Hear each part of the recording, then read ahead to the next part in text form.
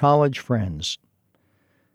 Dear Babalu, next week my wife and I are visiting an old college friend whom I haven't seen for over 30 years, but it will be awkward, I'm afraid. We both started from humble roots. Both of us were born in tin shacks in a shanty town. Both our fathers were alcoholic.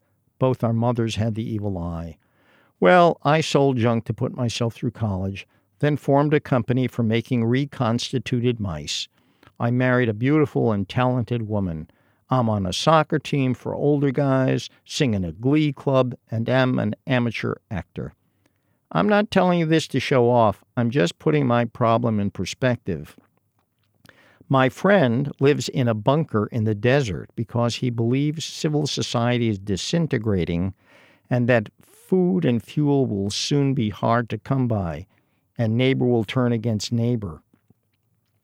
We're going to be with him for a long weekend, but he can't cook, make a good cup of coffee, play an instrument, tell jokes, look people in the eye, play games, have a conversation, make a bed, listen to what's being said, reminisce, identify desert plants, shake hands, wash behind the ears, speak without cursing, or play board games.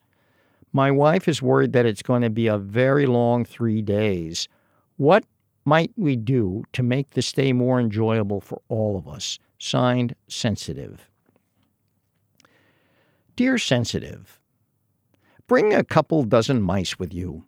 There are so many things you can do with mice. Turn them loose and then try to catch them. Feed the owls with them.